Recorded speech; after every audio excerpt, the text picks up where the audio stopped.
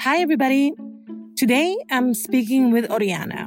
She recently opened an online bookstore to amplify the work of Black, Latino, Indigenous, and writers of color in general. Her Venezuelan parents were really supportive of her career change. But the bookstore's mission is prompting difficult conversations around race and structural racism that Oriana and her family have never had before. Let's get into it. My name is Oriana Peñaranda. I was born in Venezuela. I grew up in Miami, Florida, and I'm currently the jefa and founder of Xolo Books, that's XOLO Books, an online independent bookstore dedicated to promoting BIPOC authors and stories. And in my house, we call my parents Mami y Papi. I was so worried when I wanted to tell my parents that I wanted to open my own bookstore. I was worried because that they might be worried about what this meant financially. They surprised me very much. They were incredibly supportive of the career pivot, but they struggled to understand the focus of having a bookstore that was dedicated to BIPOC authors and stories. A lot of the conversations that we had were around, why is it important to focus on someone's race or racial identity when they should just, be celebrated for being an author or being who they are, not so much focusing on the color of their skin. And we had to kind of go through several conversations to understand where I was coming from and explaining the bigger context that there's a lot of barriers in the world of literature, entertainment, publishing that doesn't give the books written by BIPOC authors as much support. Growing up, we never had a lot of conversations about race. Conversations about race are pretty uncomfortable across the board. And so I think growing up, it was just something that was never brought up. But now with the bookstore and the specific focus, like if I'm catching up with a tia, with my family members of like how the bookstore is doing, the conversation naturally comes up. There was a conversation once where I believe I posted on a social media, like, oh, this is a very exciting, Afro-Latina author. She's amazing. We have her books available in the store. Go check them out. And so a conversation that I've had with my mother in this specific instance is, why are you emphasizing so much about the fact that she is Afro-Latina? She could just be Latina. I will say it has been hard to have my parents understand the role of anti-Blackness in the Latinx community and how it feeds into the larger picture of systemic racism, racial oppression, both in Latin America and in the United States. That's not something that I put together for myself, right away. It's hard, you think that, because I'm Latino, I know what it means to experience racism, right? So I already know, I don't need to, take a nuance on that. I've experienced racism, y ya. I think I realized I can be both on the ends of receiving racism and perpetuating racism when I started reading more books about anti-racism. And so I was able to piece together, yes, it makes sense that I, as a white Latina, have been able to, benefit from certain privileges in the sense that if I go into a store, a security guard is not going to watch my every move. These privileges I hold are not something that I asked for, but I should acknowledge. Because if I don't acknowledge them, it comes at the expense of my Black friends, my Black colleagues, or other BIPOC folks in my life. I think at the very beginning, I would get really frustrated. There were times where internally in myself, I would have an existential crisis and think, oh my God, have my parents just been so blind when it comes to race and racial issues?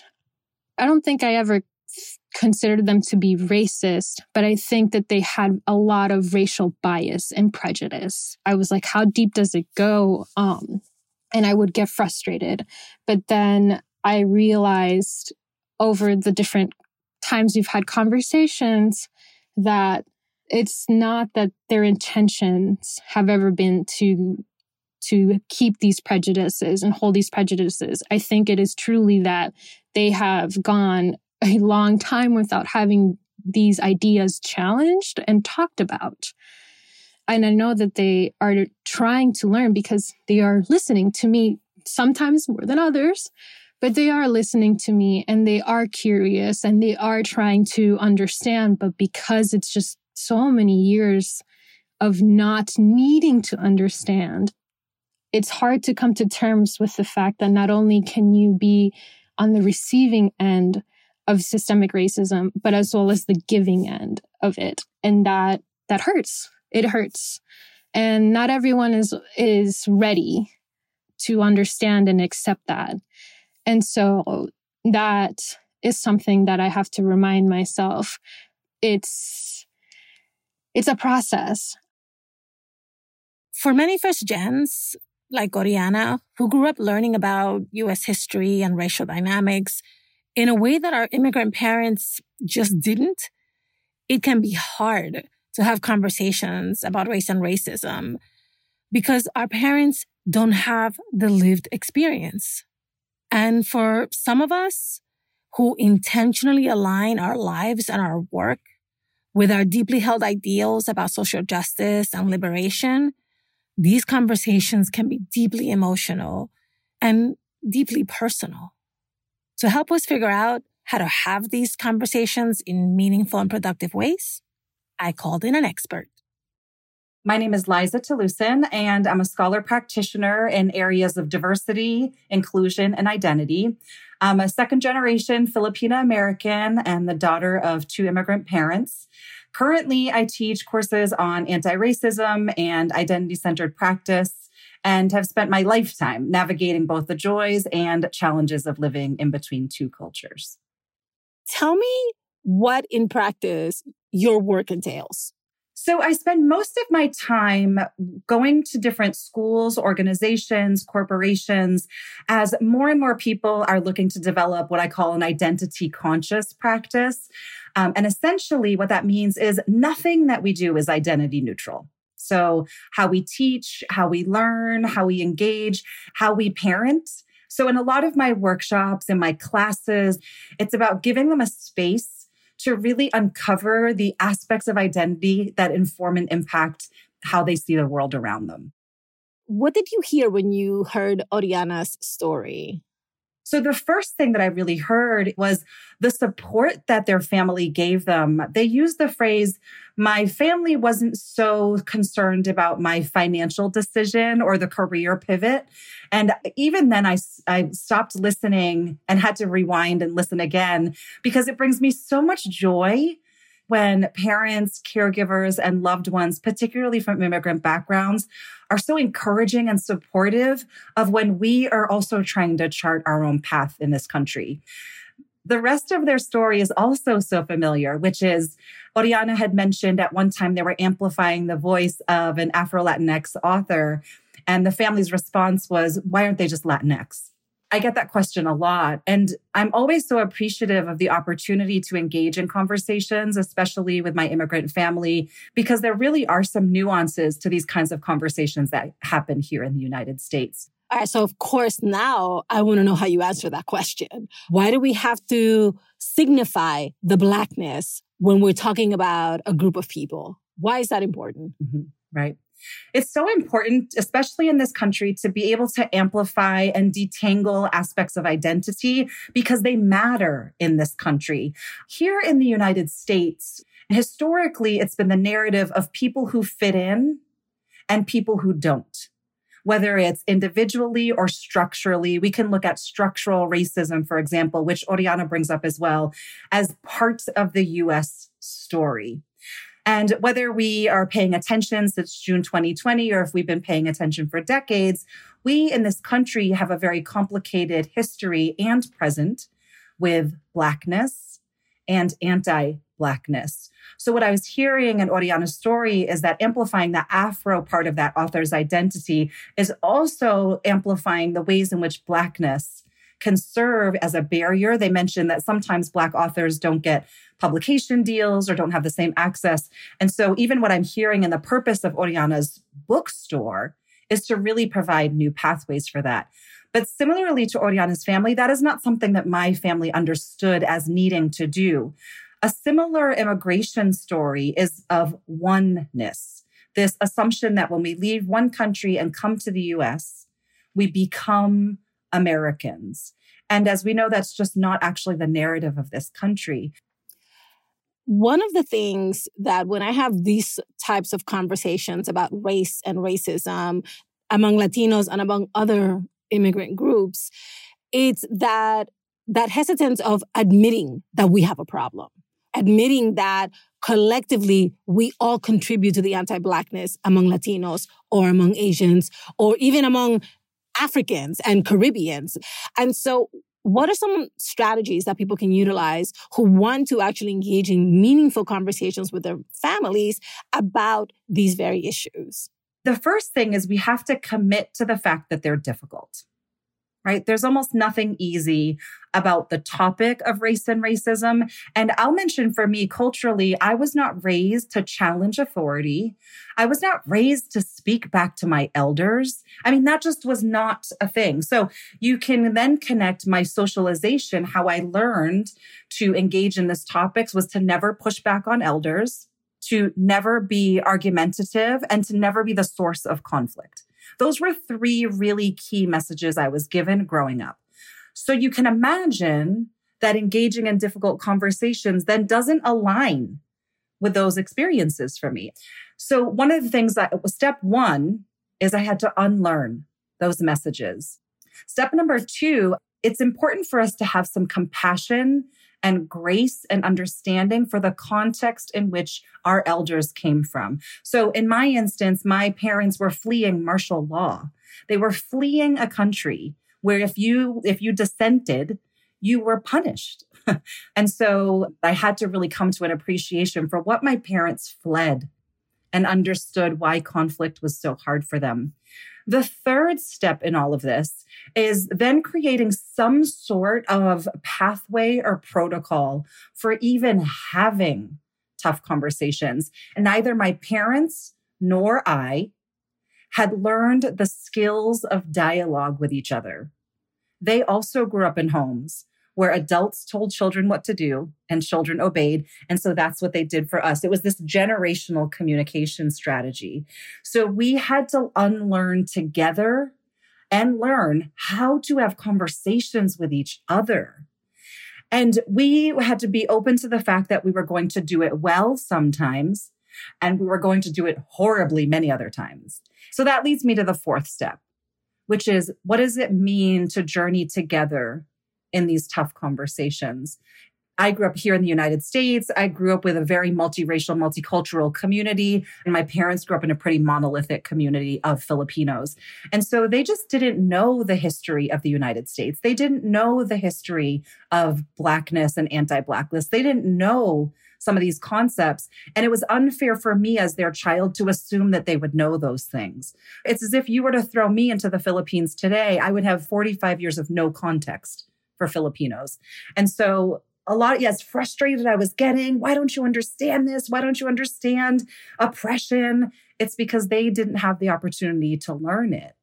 Once I realized that they were not bad people, just like Oriana says, that my family is not racist, once I realized that they didn't have the same access to habits and skills that I had, it meant that I could approach our conversations with genuine curiosity and compassion and kindness for learning together. In Oriana's case, there is the complication that her professional choice also aligns with her politics around this. What should people keep in mind who are making professional choices that also align with how essentially they want to see the world and how they want to contribute to that world, and immigrant parents who are like, how are you going to make a living out of that? Here's what's so beautiful about being a child of immigrants. So on one hand, when I went and started my own business, just like Oriana was saying, actually my family they didn't really have concerns about me financially or the career pivot. My parents got on a plane with 2 suitcases and 2 kids. So talk about taking a risk. And so my parents were so supportive of that risk because they had done it as well. So for any of us who are kind of in that same space and may have had parents who took the risk, you come from those people, right? You come from those people who take a risk to follow this sort of dream or opportunity. So there's that. The second thing is I do understand so deeply the advice from immigrant parents to please find a steady job with a salary, with benefits, all that kind of thing, because gosh, they risked so much for us to thrive. And so honestly, I think that dialogue is really rich among families when we have this opportunity to talk about, well, why did you immigrate? What does it mean for you? What are a couple of things I can do to minimize some of the struggles that you had? And how can you be this mentor, this role model for me as I start on this new path and follow my dream today? What are some of the strategies that you've seen work for folks where they want to not just talk about these things with their families, but also bring them in significant ways?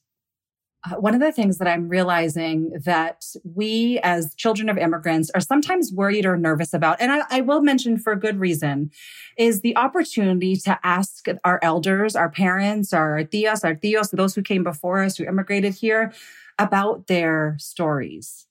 Right? Tell me your story. I will say, for some families, that is very traumatic. Some of our families did come here escaping a regime, were here as refugees, saw tragic and traumatic things happen in their home country. So I give that advice with a little bit of trepidation.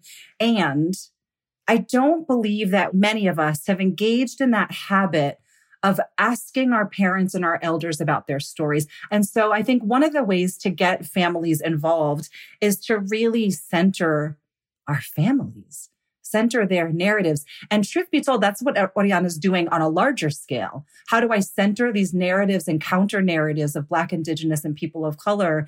I think in this particular case, as some immigrant children are looking to build businesses or go in a direction that their families are unsure of, to bring them into that mix, into that fold, is honestly a way of continuing our traditions. It's a beautiful connection point that we can make when we engage our families in that professional process.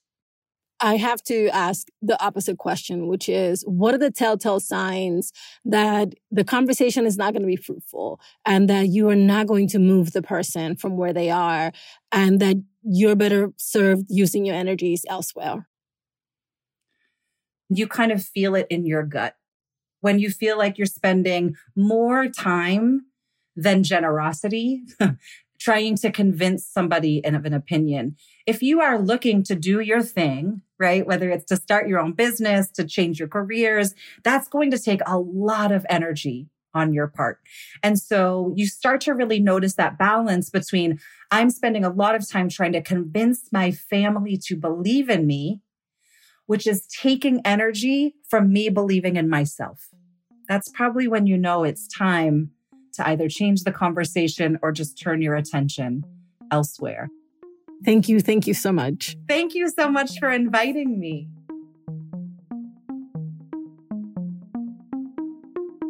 All right, let's recap what we learned from Liza. Unlearn old messaging. How you were socialized, the ideas you learned from your family about avoiding conflict and obeying authority. Those are really useless communication strategies. And if they're influencing how you approach difficult conversations, you should really try to work through them and around them. Be careful not to fall into these old communication patterns. Accept the messiness. Conversations will go smoothly sometimes and not so smoothly most of the time. Take them all with grace, kindness, and compassion, and accept that you are all in the process of learning together. And remember, center your family's narrative. Use your stories, experiences, the strengths in your relative's background, and everything they bring to bear as immigrants and as new citizens in the United States into the dialogue to find common ground and to move the conversations forward.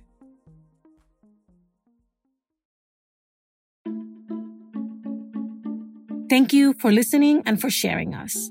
How to Talk to Mommy and Papi About Anything is an original production of La Antigua Williams & Co. Virginia Lora is the show's producer. Kojin Tashiro is our mixer. Manuela Bedoya is our social media editor. Cedric Wilson is our lead producer. Jen Chien is our executive editor. I'm the creator, Juleyka La Antigua Williams. On Twitter and Instagram, we're at Talk to Mommy Papi. Please follow us and rate us on Apple Podcasts, Amazon Music, Pandora, Spotify, or anywhere you listen to your favorite podcasts. Bye, everybody. Same place next week.